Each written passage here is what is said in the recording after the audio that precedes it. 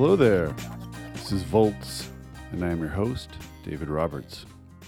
Fossil fuel subsidies are a vexed and peculiar topic. On one hand, everyone seems to agree that they're bad and should be eliminated. It's in Biden's jobs bill, for instance. On the other hand, they never go anywhere. In part, it's because we lack a clear understanding of what constitutes a subsidy and what impact they have. Analysts are forever arguing over what exactly counts, trying to tally up the total subsidies fossil fuels receive, but there are very few bottom-up attempts to document the concrete effects of subsidies on the economics of oil and gas projects. That's why I was interested in this new paper in Environmental Research Letters by Ploy Achikowalsit and Peter Eriksson of the Stockholm Environment Institute and Doug Koplow of EarthTrack. It breaks down the effect of 16 specific direct U.S. fossil fuel subsidies on the profitability and emissions of U.S. oil and gas production.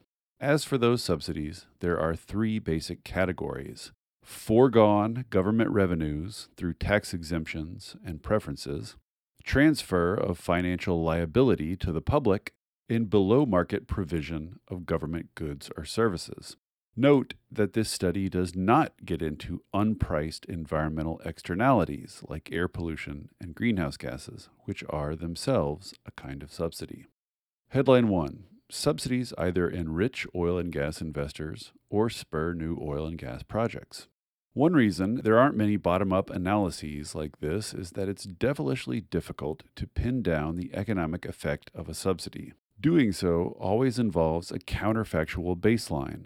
What would have happened absent the subsidy?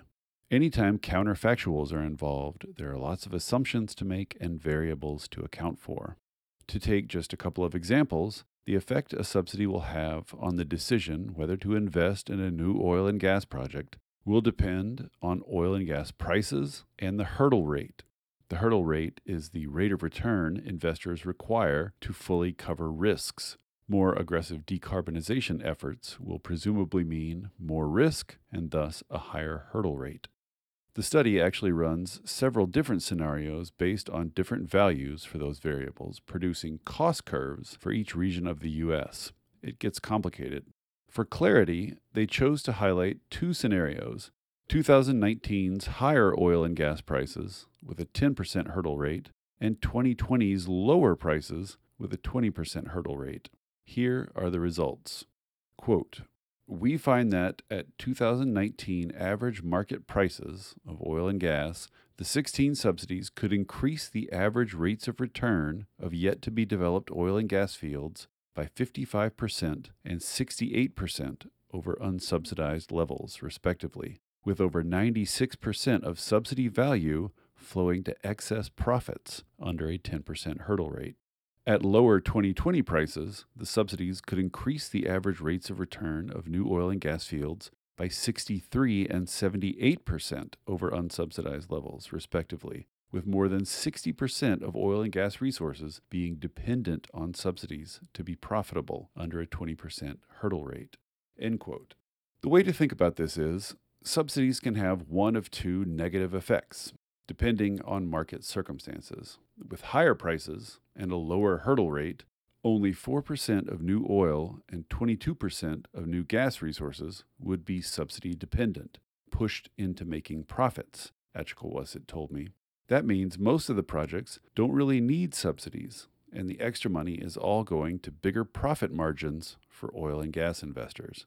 With lower prices and a higher hurdle rate, subsidies would matter a lot, she says, and 61% of new oil and 74% of new gas would be subsidy dependent.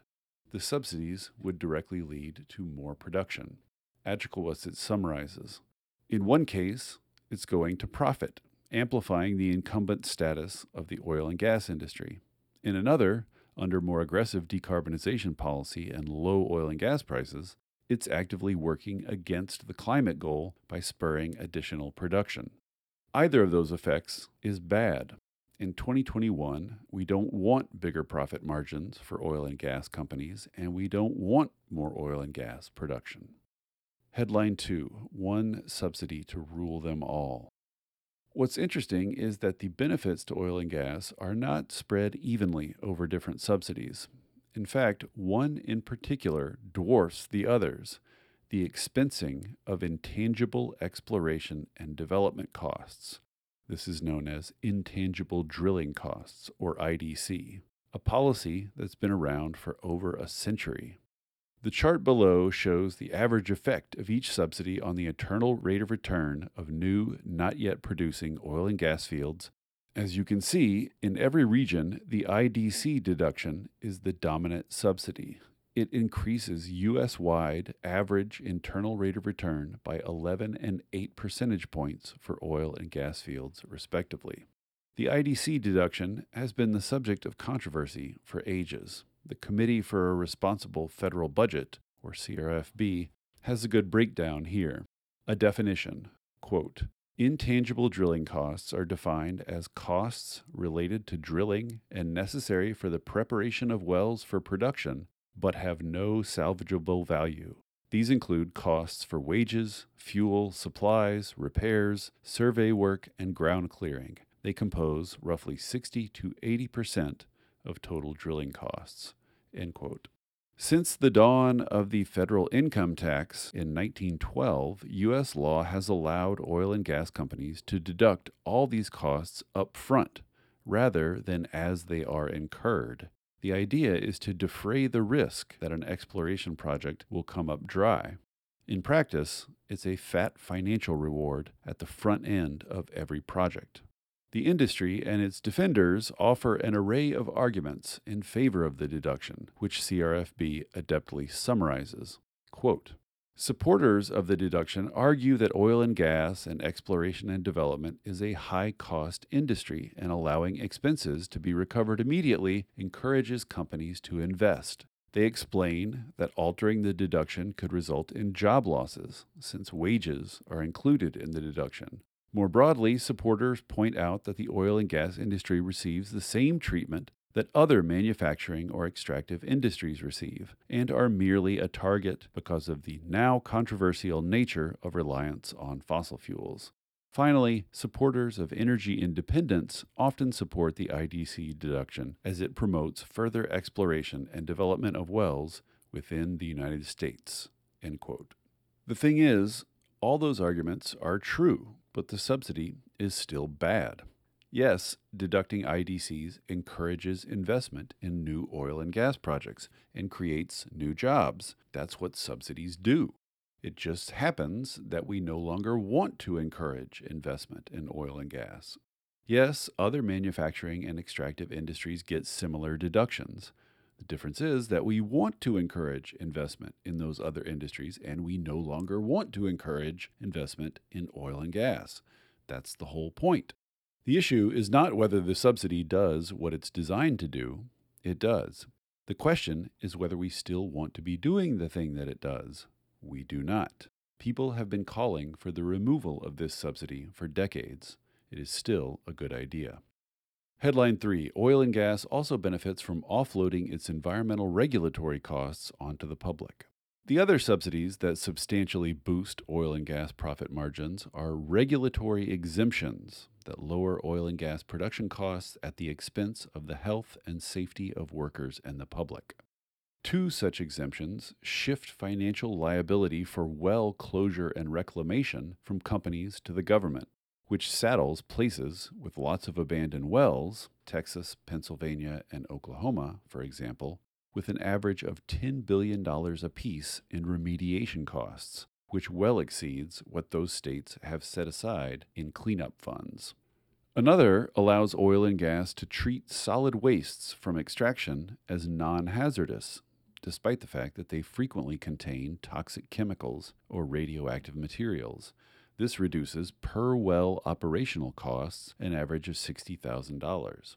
Keep in mind, this study didn't try to tally up the public health benefits of removing these subsidies. Others have done so, like a recent study from Yale's Matthew Kotchen that tried to tally up the implicit subsidies to U.S. fossil fuel producers represented by externalized environmental damages, public health effects, and transportation-related costs. His conclusion, quote, The producer benefits of the existing policy regime in the United States are estimated at $62 billion annually during normal economic conditions. This translates into large amounts for individual companies due to the relatively small number of fossil fuel producers. End quote. Those implicit subsidies are far larger than any direct subsidies. In 2017, the International Monetary Fund tried to tally up implicit subsidies across the globe and came up with an eye-popping $5.2 trillion. Headline 4. Like much climate policy, removing fossil fuel subsidies requires directly confronting fossil fuels. I take 3 things from this research. 1. Fossil fuel subsidies really do strengthen the economics of U.S. oil and gas companies and accelerate investment and exploration. That's what they're designed to do, and they do it. 2, the oil and gas industry really does materially benefit from being allowed to offload its environmental risks onto the public. And 3, the deduction for intangible drilling costs is the main fight when it comes to direct subsidies. It is the big subsidy, the one that's actually pushing new oil and gas projects over the line into profitability, and it is a much more specific target than fossil fuel subsidies. It seems like something some clever group ought to be able to build a campaign around. It's worth noting that Joe Biden's proposed 2021 budget would eliminate the IDC deduction along with a host of other fossil fuel subsidies. Then again, Obama included the same kinds of provisions in virtually every one of his budgets, and Congress never complied. Like I said, fossil fuel subsidies just hang around. In this way, they represent the sad reality of federal climate policy in the U.S., which involves a lot of heady talk and future targets, but very little that would confront fossil fuel industries head-on over the next decade. The problem is that the benefits of fossil fuel exploration and production are concentrated in a few regions and communities, and the members of Congress who represent those communities are hyper-motivated to preserve existing advantages. In contrast, the benefits of ramping down fossil fuel production are spread out geographically and temporally, so few members of Congress will champion it with the same vigor. That's how climate policy runs aground in the U.S., in the translation from high-flown rhetoric to policies that will materially affect the bottom lines of fossil fuel companies. This study offers us a marker of serious commitment, repealing the deduction for IDCs. When Congress actually gets around to addressing that age-old subsidy, we'll know we're finally getting somewhere. Thanks for listening, y'all. See you next time.